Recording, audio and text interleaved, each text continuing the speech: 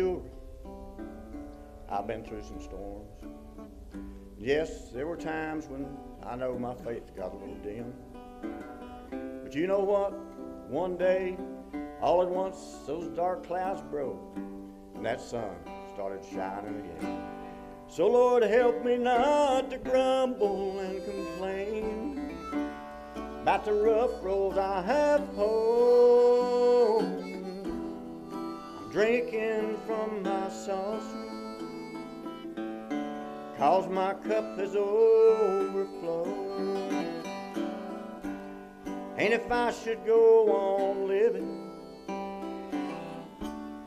and the way gets steep and rough, I won't ask for other blessings, Lord. I've already been blessed enough. And may I never be too busy to help another bear his load. I'm drinking from my saucer, 'cause my cup has overflowed. Yes, I'll keep drinking from my saucer, Lord, 'cause my cup has overflowed. My cup has overflowed.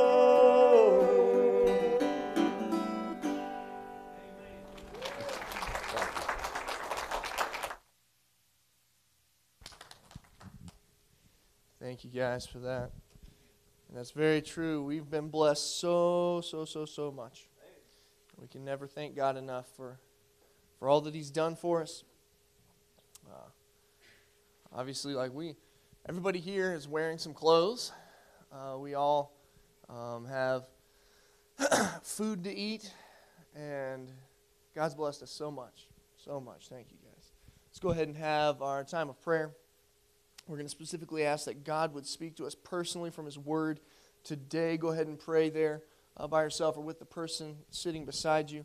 But just ask that God would speak to us and that we would not leave the same. Let's go ahead and pray.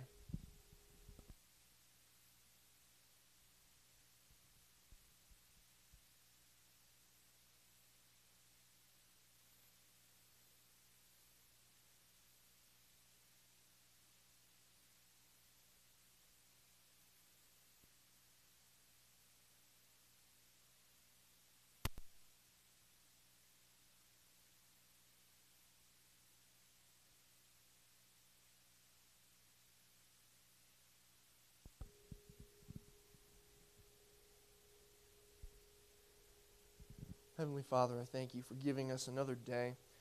I thank You, as was mentioned in Sunday school, that You are holy, You are love, You are perfect justice.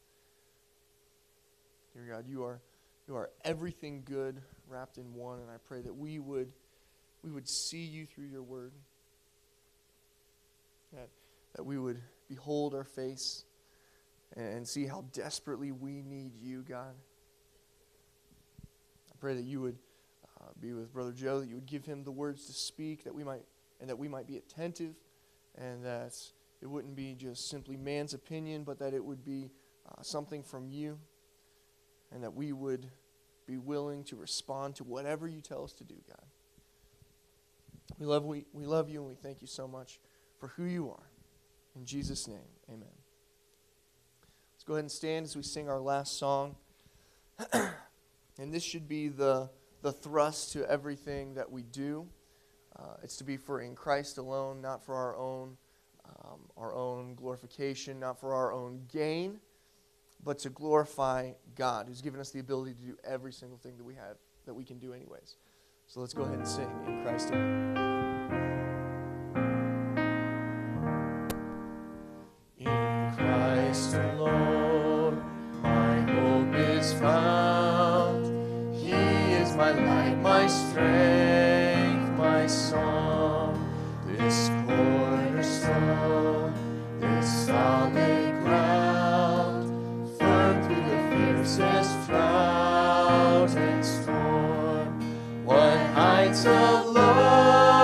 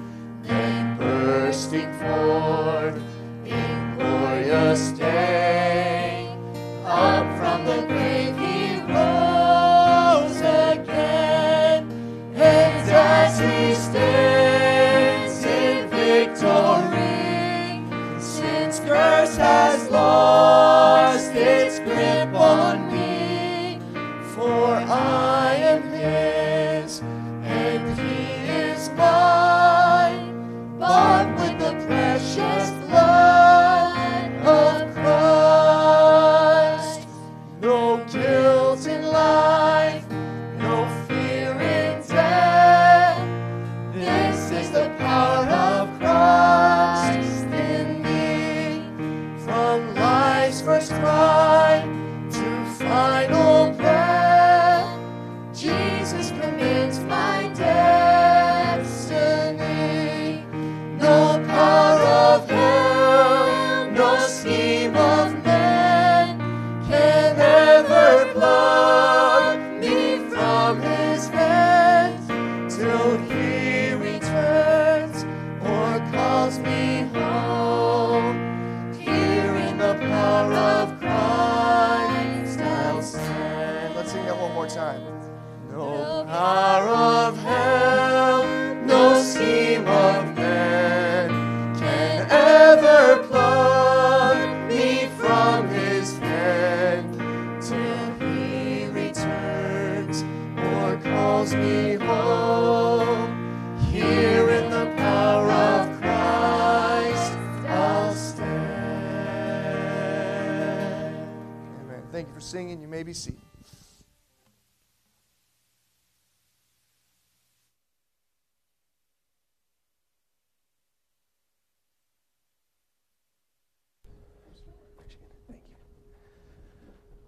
All right, got to take the long walk up here with all the eyeballs focusing on the back target here, but good to see y'all this morning. Thankful for the worship that has taken place today. I believe worship has happened here, and the Lord's already met with us, and grateful for it. This morning, if you got your Bibles, I hope you do, take your Bible and turn to Luke chapter number 15. Luke chapter 15. You're probably waiting for me to introduce myself. Hi, I'm Joe. What's your name? It's good.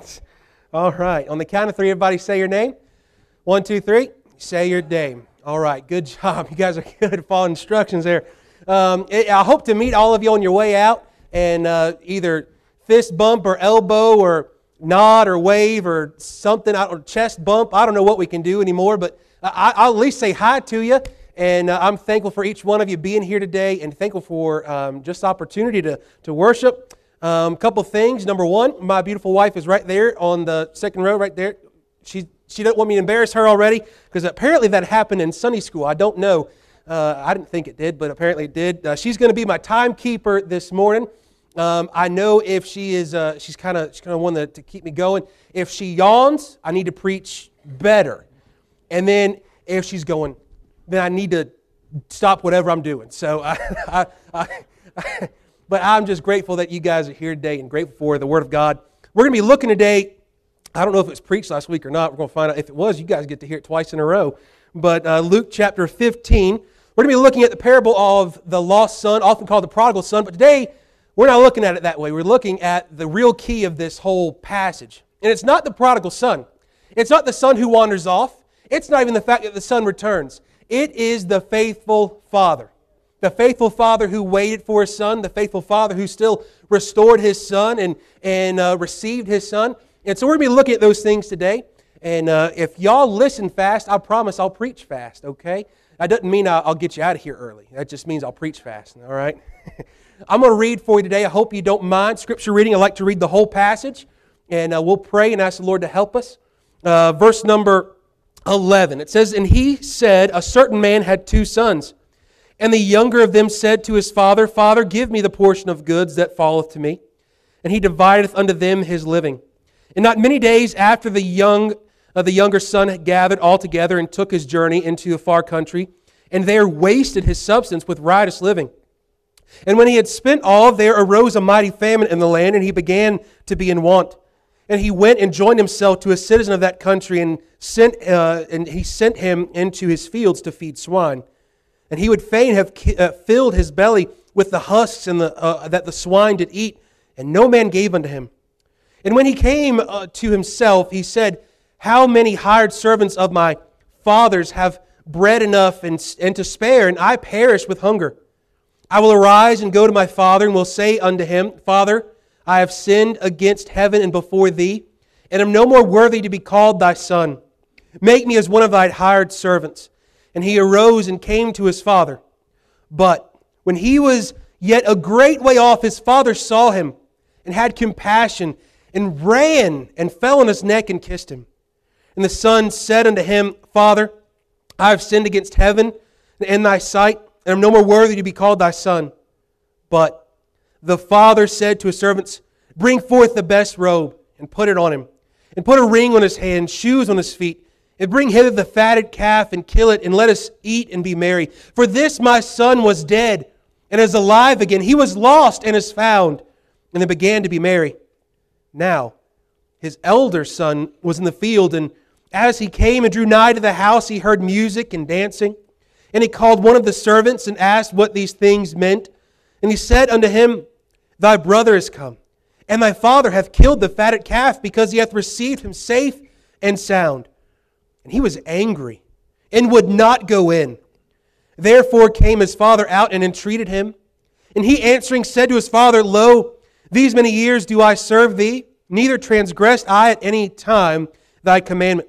And yet thou never gavest me a kid, that I might make merry with my friends.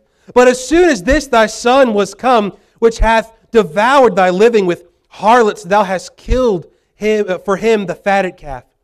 And he said unto him, Son, thou art ever with me, and all that I have is thine.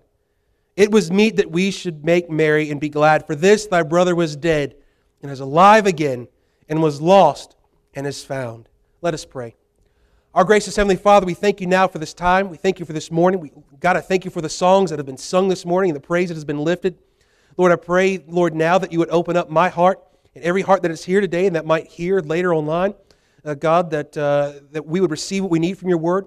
We would be chastened, convicted, that we'd be encouraged. God, that you would just have your will and your way today. Pray that you would guard my mouth, my tongue, Lord, my flesh.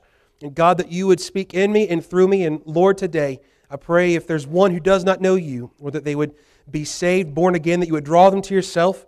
And God, that today in all these things that we ask and say and sing and do, God, that you would get the praise and the glory which you deserve. We ask all this now in Jesus' name. Amen. All right. Well, let's look now at a few things. First of all, we're going to be looking at the riotous living, verses 11 to 13. Is it all right if I take this jacket off? Good. That sounds good. Thank y'all. I was told by my wife, if you take your jacket off, fold it nicely. All right, I did it. All right, check that off the list. I appreciate this morning. Let's look here. The faithful father. This story is often told as Jesus teaches in parables. Parables were given. They are, as you guys know, they're an earthly story with a heavenly meaning. They're given for a purpose, a specific reason. It's a lot like an old wise man who might kind of talk in riddles sometimes to get this point across, or might not say a whole lot, but what he does say you better listen to, right? Jesus is doing that. He's preaching to them the kingdom. He's preaching to them a greater thing than what's taken place. But notice who he's also preaching to before we get truly into the text this morning. He's preaching to Jewish people. He's preaching around those who are in need to trust him. He's preaching to those who know the Scripture. He's preaching to those who have to have the same customs as he do, but much different customs and ideas than what we do today. They live according to the Old Testament and the law, and the Pharisees even expound and take the law and push it even further. And they're the ones that try to be perfect and live up to that. And these are the ones, those Pharisees surrounding Christ, who are listening to these stories too, because they're trying to listen not for anything good for their heart, but rather that they might find something against Jesus. There are always those who will have something against the Lord, against the church, against God's people, but never mind those. As a matter of fact, the Lord addressed them, and He addressed them harshly. But He's fine with them sitting there. He said, go ahead and sit there, that's fine, because what you're going to hear is the truth. And that's what we need today. We need the Word of God, and that's what Christ is proclaiming through this story. He is reaching them, and He's not just preaching to something that they know, but He's preaching to something that is in their heart, that they can believe, that they can hold on to. And that should be the goal of church every time we come. It's not to go through the motions, it's to have our hearts changed and affected. And truly, as they hear this story, I guarantee you there were some who were changed in the heart. Some for the better that they believed in the Christ.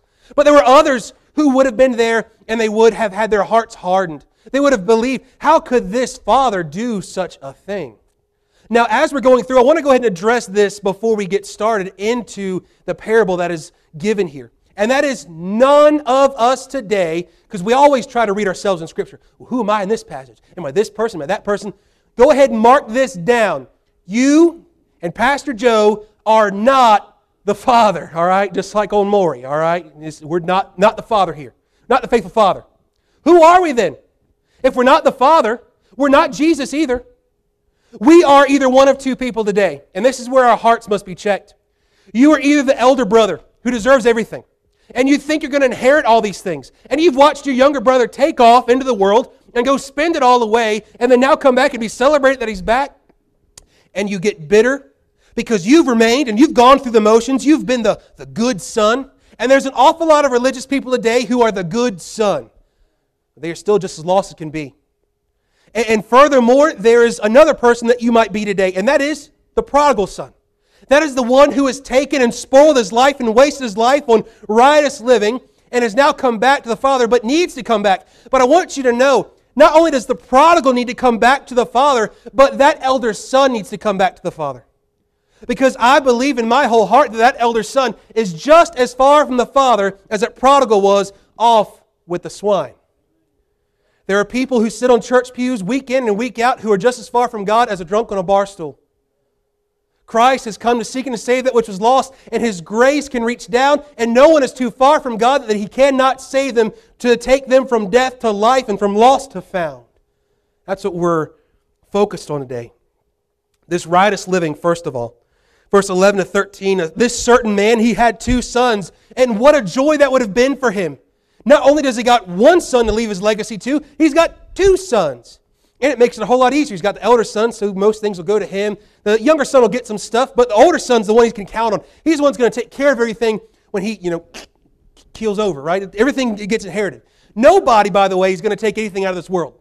You can stuff your casket, your coffin, your whatever. You can stuff it full of whatever you want. Can't take it with you. You're not even going to take the pretty suit or dress they put on you, all right? None of it. Not taking none of it with you. Here's what happens. This man, he has his 2 sons, and it says in verse 12, the younger of them said to his father, Father, give me the portion of goods that falleth to me. And he divided unto them his living. Now the common practice of the day was that the children, of course, the sons were going to get the inheritance. The inheritance normally, of course, fell to the eldest first, then the youngest, but everyone was going to get their portion, their fair share. Most of the time, as you guys know, the inheritance doesn't happen until the death does take place. But during that culture and time, what would happen is that there would be some times that the inheritance could happen during and while the guy was still alive, while the father was still yet living. That's what happens here. The younger son comes and he says, Father, give me not what I want, but give me what I deserve. It's an awful prideful person to look at someone, especially their father, who has clothed them, taken care of them, and has promised them an inheritance and say, give me what I want.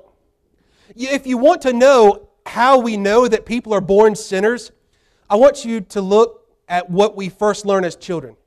One of the first words as children that we learn is mine, or give me, right? That's what we want. It's mine. And if a child touches something, if it's theirs or not, it's now theirs, right? That's how that works. You can go out to the parking lot and touch a vehicle and say, mine. It's yours now. I don't know if that's how that works or not. But for kids, that's how that happens. For this younger son, he wants what he is owed, and he wants it now. However, if we understand truly what an inheritance is, we don't deserve it. We did nothing to earn it. It is given as a gift of grace by the Father. So the Father has an option here. Tell the son, hey, listen, bucko, you got a few more years to go, all right? And the father would have been good and just and right in doing so. Instead, the father doesn't do that. Look at this. It says at the end of verse 12, he divided unto them his living. He doesn't just give it to the younger son who asked. He gives also for the older son. He says, okay, you guys want it now? You get it now. I believe that you and I miss out on a lot of things that God has for us because we want what He's got now instead of what He's got later. We can miss a whole lot that God has in store because we just live now in the present. Today doesn't count just for today. Today counts for eternity. Not just for tomorrow, but forever and forever. This young man makes his choice, and it says in verse 13, and not many days after, the younger son gathered all together and took his journey into a far country, and there wasted his substance with riotous living. What takes place is it doesn't take long, and this young man gets all that he was owed, all that he felt that he deserved from the Father. The Father gave to him graciously and out of love for his Son. The Son takes it. He gathers it all up. He doesn't just take a little bit, right? I worked in a credit union bank during the pandemic for a little bit. People come to the drive-thru, and most of the time you say, "Hey, how are you doing today?" And they say, "All of it." And I go, I don't know if they want all that's in their account or if it's a stick up or what it is, but they want it all. Right? Nobody just takes a little bit and say the rest. The Son takes everything. He takes it all because He has every intention to spend it all. This younger son is living only for the moment. And I want you to know today that not just younger people today, because it's easy for us to sit and go, well, this younger generation only cares about the here and now. So do everyone else who's older and comfortable. We have missed the fact that we're not just living for today, we are living for the glory of God for all of eternity. He says that he wasted it. With the idea, and what we find later on in the passage, that the older son says that he spent it all on harlots. Y'all know what harlots are? All right, good. If not, ask somebody around you later on. A harlot was committing idolatry and immorality, a wickedness, a sinfulness, sexual impurity. What would take place is this young man goes off to a far country and wastes it, and what he does is he becomes spiritually unclean because of his sinfulness. So now, there's a couple of things that take place, and spiritually, I want you to track with me here past this parable. The parable is used to get us to the bigger picture. And that is this young son, because of his greed, his pride, his sinfulness, goes into a far country, and now, because of his sin, there's a distance between who? Not just he and the brother, but rather he and the Father. The Father who gave him the gift, the Father who gave him the inheritance, the Father who loved him enough to give it to him while he's still yet alive. The one that truly loved him. He's far from him. And that sin takes us quite far away from God. That wasting of our lives takes us far to where we've got nothing else. It's all gone. There are many people today who waste their lives, even on church pews, because they're not truly engaged. They like churchianity, but not Christianity. We don't need more people who like church. We need people who love Christ. And what happens here is this young man doesn't love his father, but he loves what his father has to give to him. I believe that this younger man, and even the older son to a degree, loves what the father can give to him, loves the inheritance, but doesn't love the one that he's inheriting it from. Now, I don't know if you have any sort of family issues, but probably so, right? We all do, don't we? But now let's look spiritually. When we're born dead in our sins and trespasses. We're born enemies of God. We're born even as the Bible tells us that we are children of, not of God, but of the devil. And that we must be born again into the family of God for Him to become our Heavenly Father. But how do we do that? It is by grace alone, through faith alone, in Christ alone. There is no other hope outside of that. There is no other salvation outside of that. Christ came, He died on the cross for our sins, was buried, and rose again the third day according to the Scriptures, so that you and I might have life, and that you might have it more abundant. That doesn't mean that you just have a bunch of stuff like the younger and the older son wanted, but rather that you'd have a life full of fruit for the Lord and for all of eternity. This wasteful life is seen by this younger son, and those that are hearing Jesus preach this and tell this would say, I can't believe him. I can't believe me. Now I'd ask you today, do you desire the Father? Do you desire God Himself or what He has to offer for you? Because there's an awful lot of people who gather Sunday to Sunday to consume what they can get from God. But that's not what it's about. It's for us to come and to consume who God is. That's where the real fulfillment is. It's not in the stuff He gives us. That's just a free gift of His grace. It's who He is. To know Him is the ultimate gift. The next thing that we see, though, is because of his sin, there is a reaping that takes place. Verse number 14 says, and when he had spent all, that means this poor young man emptied out his pockets, and all he's got is lint left, right? That's it.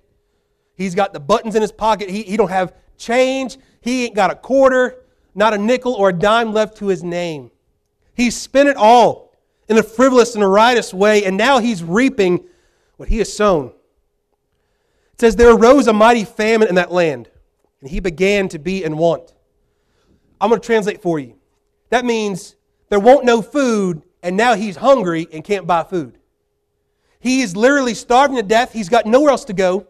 He has no job, no money, no home, no family anymore. He is far from his people, literally, physically, but even more so spiritually. He is further from his Father than he has ever been. He is further from his Heavenly Father than he's ever been, because Jesus is talking to Jewish people. For a Jew to go out to a far country, which is implied a Gentile area, which is non-Jewish, they are becoming ceremonially unclean, spiritually unclean to be around someone that's not Jewish. And then now he's gone into idolatry and immorality with harlots and this wasteful living, and now he's far from his home. It even goes so far as he's so desperate, it says in verse 15 that he went and joined himself to a citizen of that country looking for help. And he sent him into the fields to feed swine.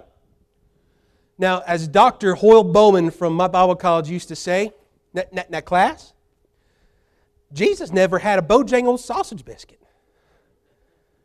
These Jewish people did not eat pork. And to eat it was to become, you guessed it, unclean. Now, we like our Bojangles and Hearty sausage biscuits. Right? We like our pig pickings and all these things. But for them, it meant you were now unclean. You could no longer be in the presence of God, nor could you be in the presence of your family or your friends. It meant a total exile, and that's the life that he's living. And that's the life that many are living today who have not returned to church, who have not returned to their fathers, who are still yet in their sins. Verse 16 finds him at the lowest place possible. Before there's ever any change in life, sometimes we have to get to such a place where we realize that the only thing that we can do is look up and look back to what God has done for us, look back to what we used to have. However, before that point, let's look at this. This depth, this low part in his life. It says in verse 16, and he would fain have filled his belly with the husks the swine did eat, and no man gave unto him. When I was a youth pastor for a few years, we had what we called rednecks for kids. I don't know if y'all have heard of these such things as rednecks. I don't know if there's any around here. I think probably just a few, right? A handful. Right? But these redneck young kids, what they did is when we would drop them off after events in the van, is that sometimes we'd have to help them chase pigs back into pens and stuff. Well, we also got times where we'd watch them feed them. And they'd feed them jokers anything, right? They'll eat, right? Like a sloppy pig. And a pig will go to its slop. A pig will go to the mud. And a pig here, this swine for this Jewish young man, it would not have been even a faintest of thought to even go near a pig, to even go near a swine, let alone get in the pen, let alone get down inside of the mud next to the pig to eat what the pig is eating. This would be like for you being so desperate to go up here to the gas station or to the food line and to go out while no one else is looking, or even while someone else is looking. You don't even care because you're that desperate for food, and you start digging through the garbage, not with your hands, but head first in that thing, rooting around and trying to find something for sustenance. That's how desperate he was. He had nowhere to go, but he was reaping his sins. I ask you today, and I ask my own heart, how far are you today from the Father? How far are you today from your spiritual Heavenly Father? How far away are you from Christ? Because I want you to know today, you are as close to God today as you desire to be. As we're about to see, the Father hasn't moved. He's waiting. He's waiting for you to turn. And that's what happens next. We've seen the riotous living. We've seen the reaping of his sin. Now we find repentance. Repentance is perhaps one of the most forgotten words, misused words in all of church. Repentance and faith are not two separate things, but rather go hand in hand. Like this. You will not have true faith in the Lord, yet there is not true repentance. But you will also not have true repentance if there is not true faith. The two work this way in that it is a turning from one thing to another. There's a fixed, focused point.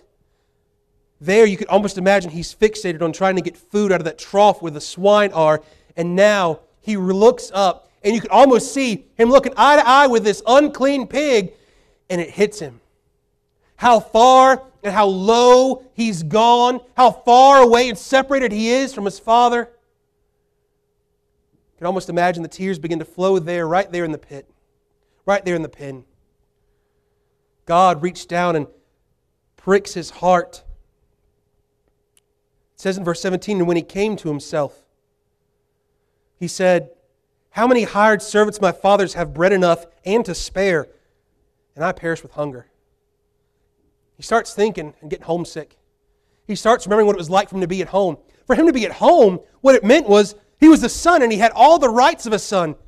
He had the good life and was living the good life, especially as the younger son, right? He's the baby. I'm an only child, so I was the older son and the younger son and the middle child. So imagine that. It was a tough life. Yeah, right.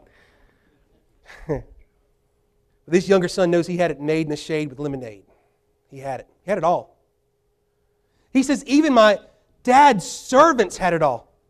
He says, I'm starving to death in a pen full of swine, and they right now have food, and not just enough to eat.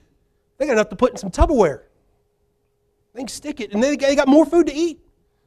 He says, I've got nothing. He says, he rehearses literally what he's about to say. Y'all ever been there? You know you got to have that conversation with somebody that come to Jesus meeting, and you're the one that's got to come to Jesus, and you're kind of prepping what you're going to say, and you're like, no, maybe this, maybe that, and you kind of practice it, and you're standing there in the mirror. That's what he's doing here. He says, I will arise and go to my Father. What a humbling thing that is. I don't know your testimony today. I don't know how far you've ever been from God. I don't know where you are right now. I don't know what sins you've committed. And the same for you and me. You don't know what sins I've committed. You don't know where I've been, where I've gone, any of those things. But God does. And what happens here is true repentance, an absolute crushing humility. He is moved by his sinfulness and moved by how good his Father truly was. This is a young man who had spent his whole life with his father, and yet somehow being around his father, he'd forgotten how good he was. And we're awful like that, aren't we? We forget how good God is to us. We get so used to church. We get so used to having different clothes to wear. I got more ties than I know what to do with, right? We've got those sorts of problems. This young man knew what it was like. He says, excuse me. He says, I will arise and go to my father. And I will say unto him, Father, I have sinned against heaven and before thee. You know what true repentance really looks like? It is understanding that not only have you sinned against somebody, but rather the first and foremost that you sinned against heaven. What does it mean to sin against heaven? It means that you sinned against God. If you were to commit a sin, right, if this whole side of the church, right, y'all sinned against that side. Right? Shame on y'all, right? And this side says, oh, I can't believe they did that. But here's what happens. Did y'all just sin against that side? Or did you also first sin against your Heavenly Father? Every sin that we commit, even if it was just horizontal, as we talked about with the 10 Commandments, the Commandments 5 through 10, you talked about the horizontal, the outward commandments. If we commit one of those, have we not first also sinned against God? Absolutely. True repentance realizes that we've gone against God, His Word, His desires for us. He says, I've sinned against heaven and before thee.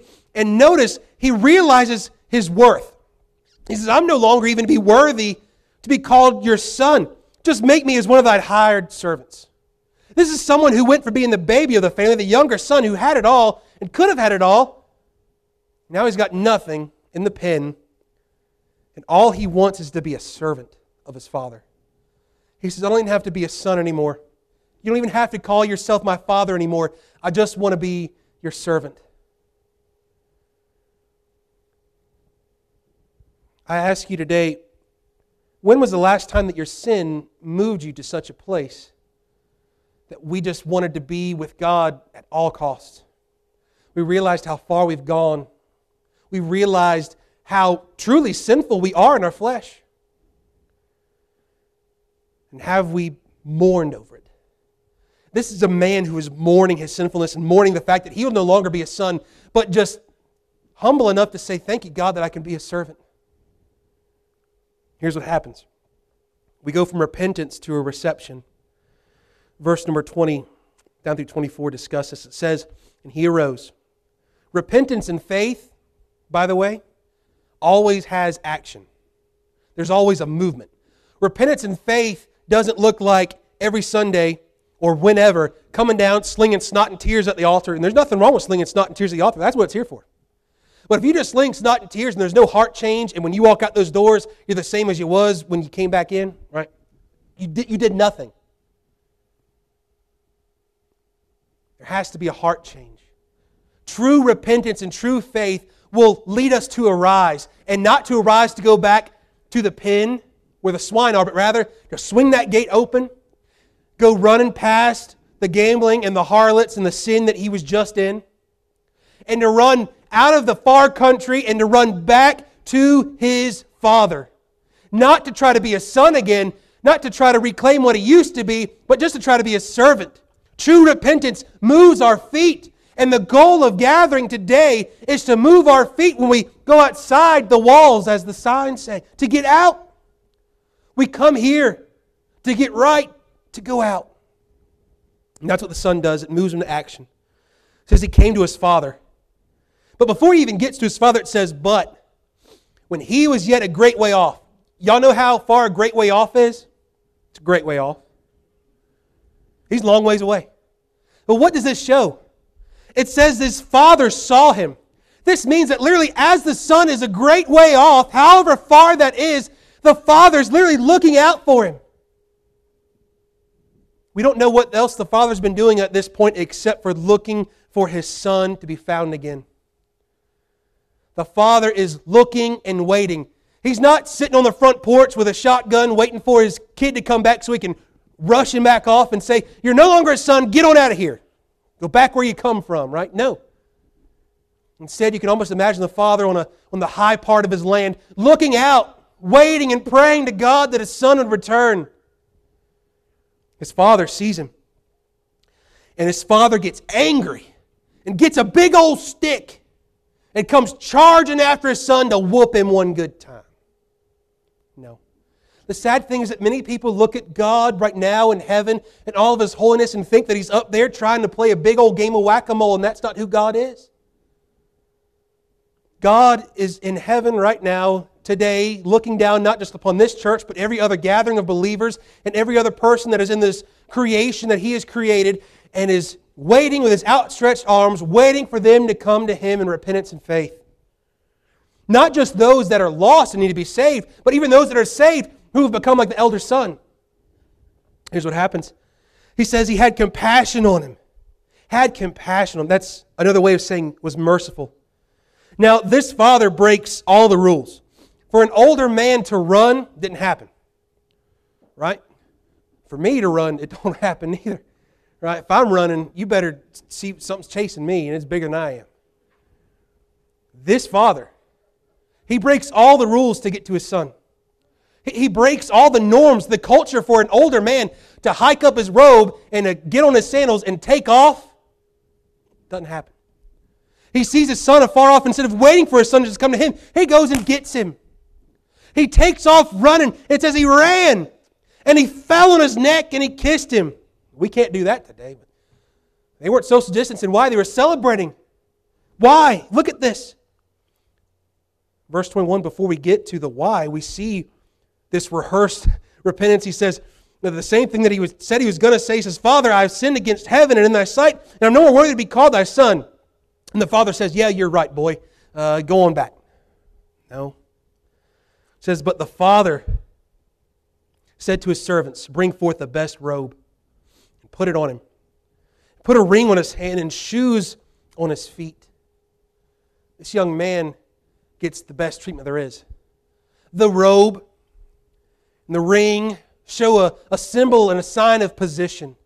He's restored back not as a servant, rather as the son, just as he was before. And if not, even greater, because now the Father's love has been bestowed upon him. And I want you to know today that this is such a picture of what salvation truly is.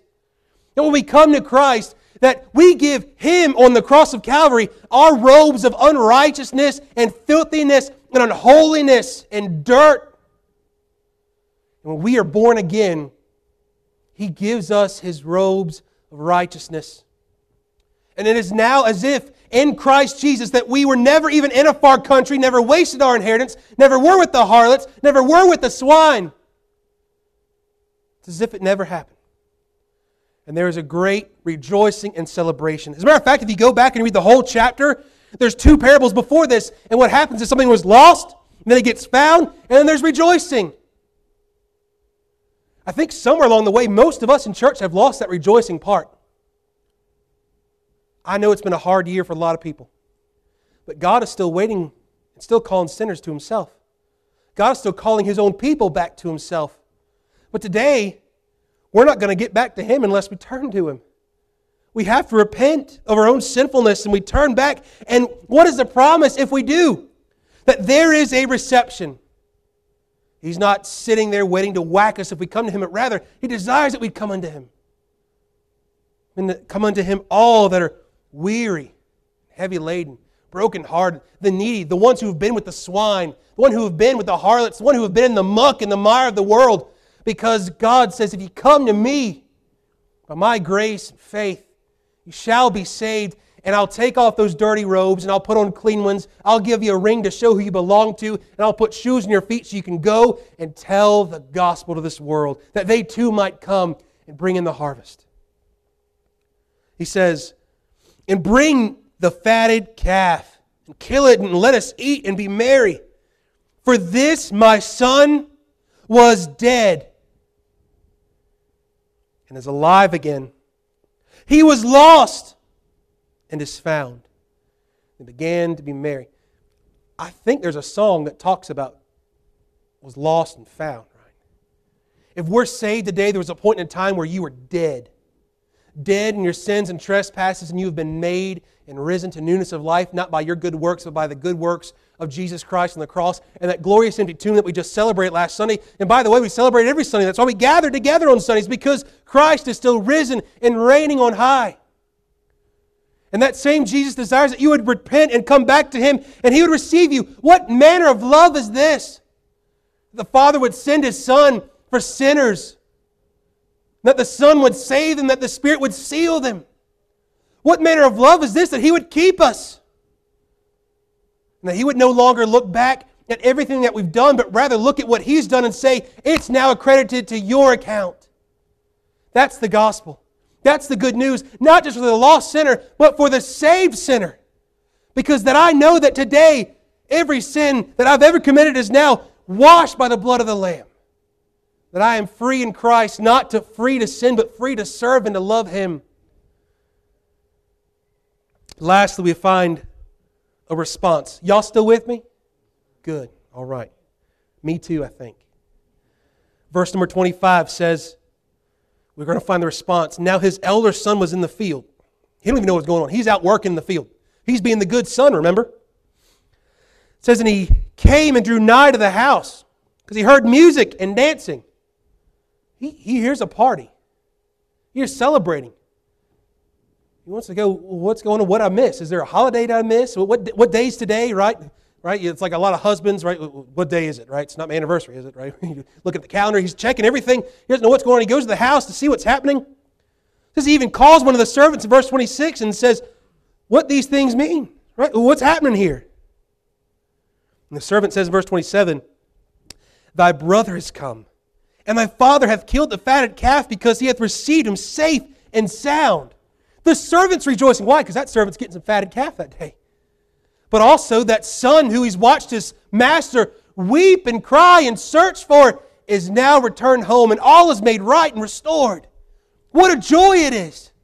You know something? We often miss out because we think that the blessings that we receive, that's our focus.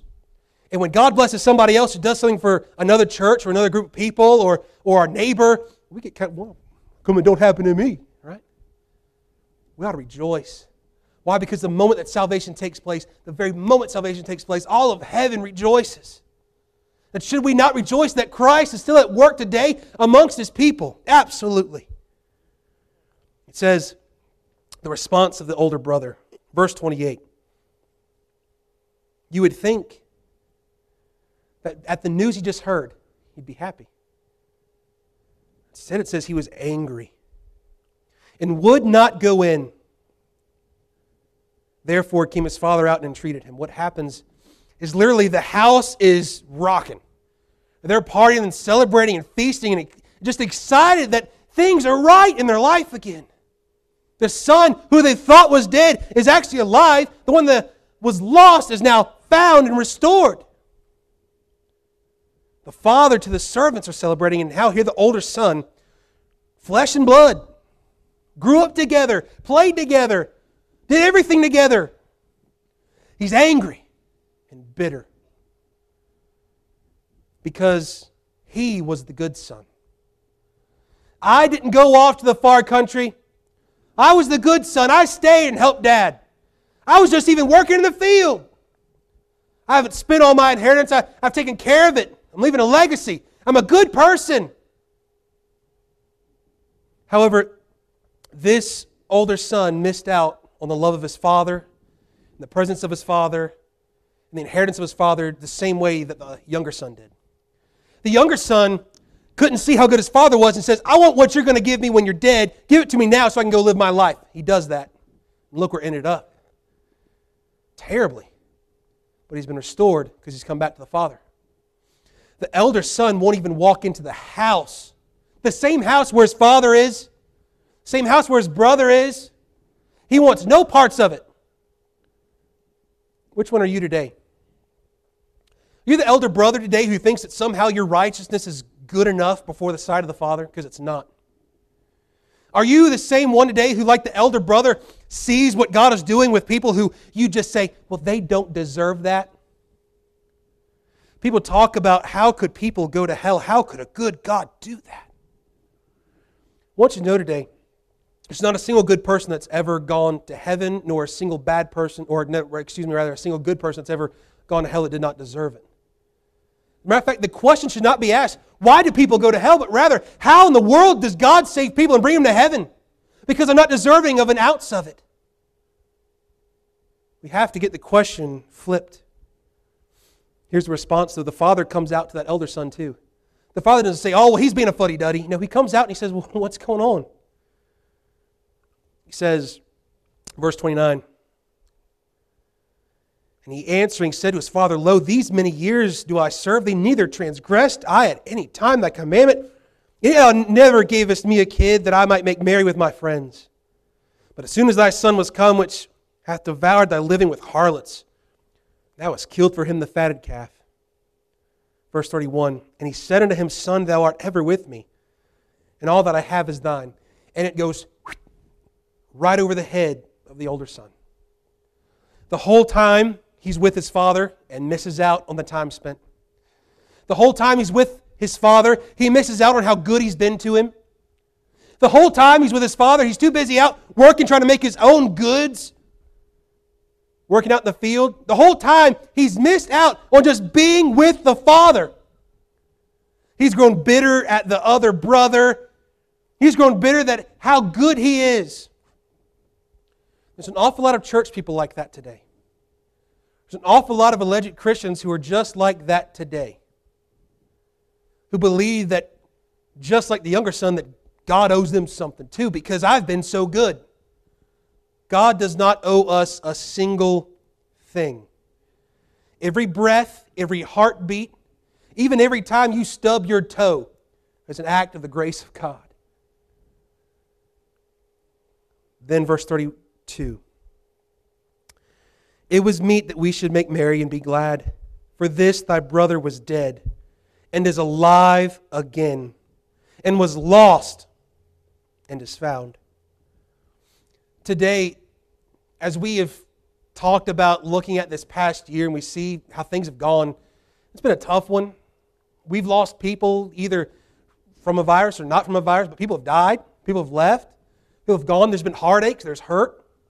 And not just here, but I promise you it's everywhere. I've talked to plenty of pastor friends who have watched people leave not just church, but leave the Lord.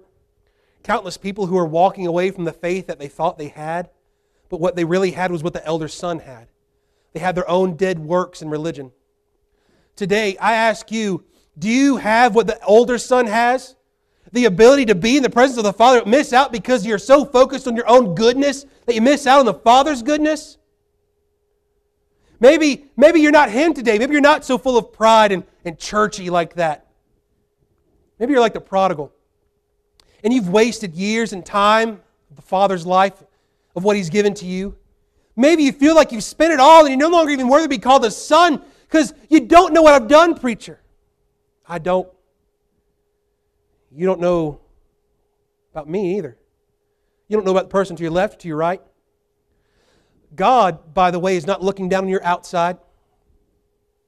Couldn't give a rip less what you got on today. He cares about what's inside of your heart. And He desires that heart would be changed and transformed and would be alive again and would beat for Him. Why? So that there might be rejoicing. So that which was dead is now alive. That which was lost now is found. Today I don't know your situation. But I know the human heart. The human heart is desperately wicked. Even us saved folk. Today is not about responding and returning back to church. It's about responding and returning back to Christ. It's about returning back to the Father. Not to get what He's going to give us, but to get Him. People love talking about heaven, and I do too. Half of our hymn books and stuff, and most of what the Lord talks about, so much is about heaven. Absolutely, praise God for it. That's what our great hope and what we're longing, looking forward to. The greatest thing about heaven is not the pearly gates. It's not the golden streets. It's not even seeing Grandma and Grandpa. It is bursting forth through that gate to behold our God upon His throne with outstretched arms, nail-scarred hands, to welcome home His son and His daughters. Today, wherever you are, I want you to know you can turn back to the Father now. The Bible tells us that whoever shall call upon the name of the Lord shall be saved. Whoever comes to Him, He shall in no wise cast out. Today, you're not worthy to be a servant. You're not even worthy to be a son, but it's through Christ that it makes you worthy.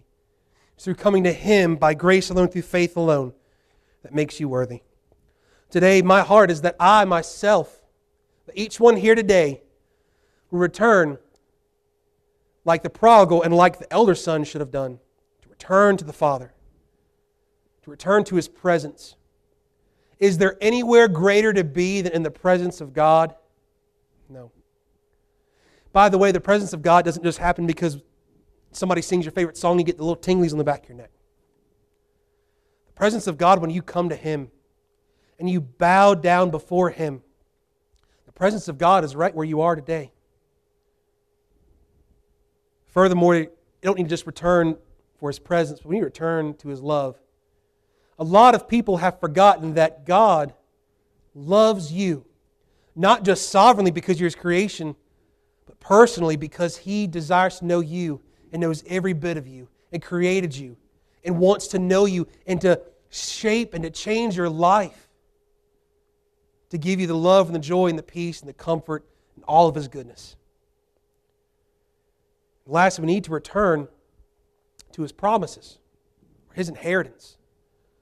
The fact that there is coming a day where we're going to be with our Heavenly Father again. And that ought to make us smile and rejoice. Every time we gather on a Sunday or a Tuesday or we're with friends or we open up a Bible, it's like we're opening up and killing the fatted calf to rejoice because the Lord is meeting with us there in that moment. And today, as we bring this to a close, I'm going to have our sweet pianist play for us just softly. Today, right where you are, as she plays, if you have a need, this altar will be open. And I don't know if you've had it open, but it's open today. If you need to come to Christ and be born again, I'll come take the Bible and show you. Just simply cry out to the Lord for mercy, and He will save you. Today, if you're like that older brother and you need to come to the Lord, would you come? Today this old altar is open. You can come and give your heart back to the Lord and return back to the Father.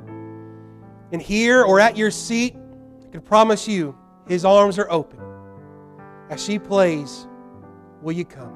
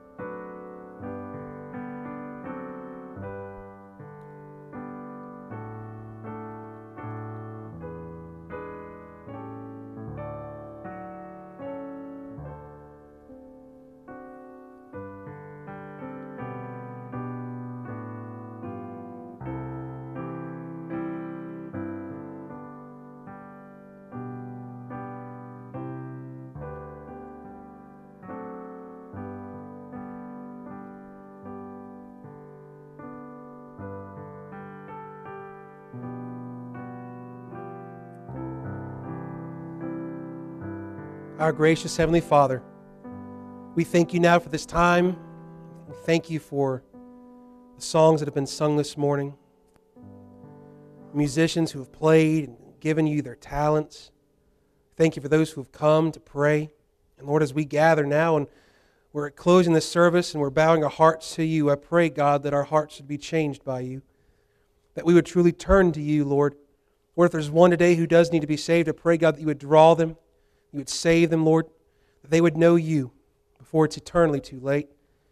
And Lord God, for those who do know you, I pray, Lord, that we would, each of us, personally turn back to you, God, that we would be able to enjoy all of who you are, not just what you give to us.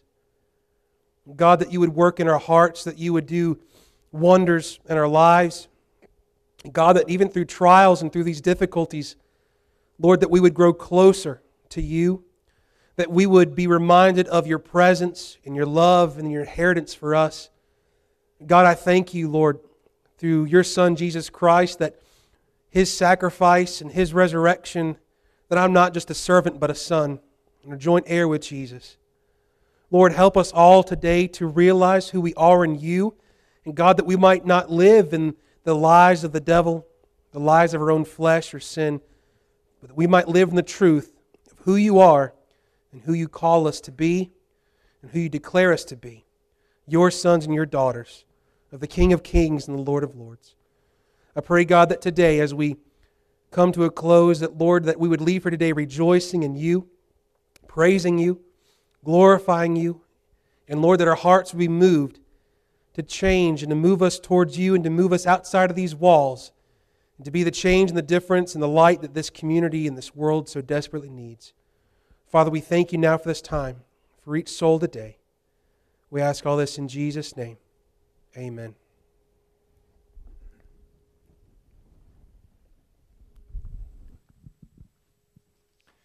Thank you, sir. And Brother Joe, if you and your wife want to head on to the back, as you had mentioned, and greet folks on the way out. And let's definitely take that with us as we head out for this week. Share the love that God has given us with everybody else. Let's go ahead and stand as we sing our final song. And after this, you are dismissed.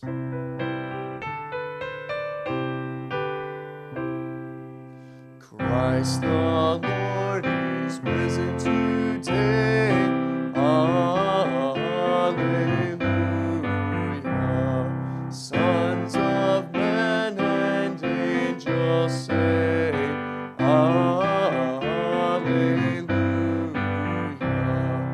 Raise your joys and triumphs high.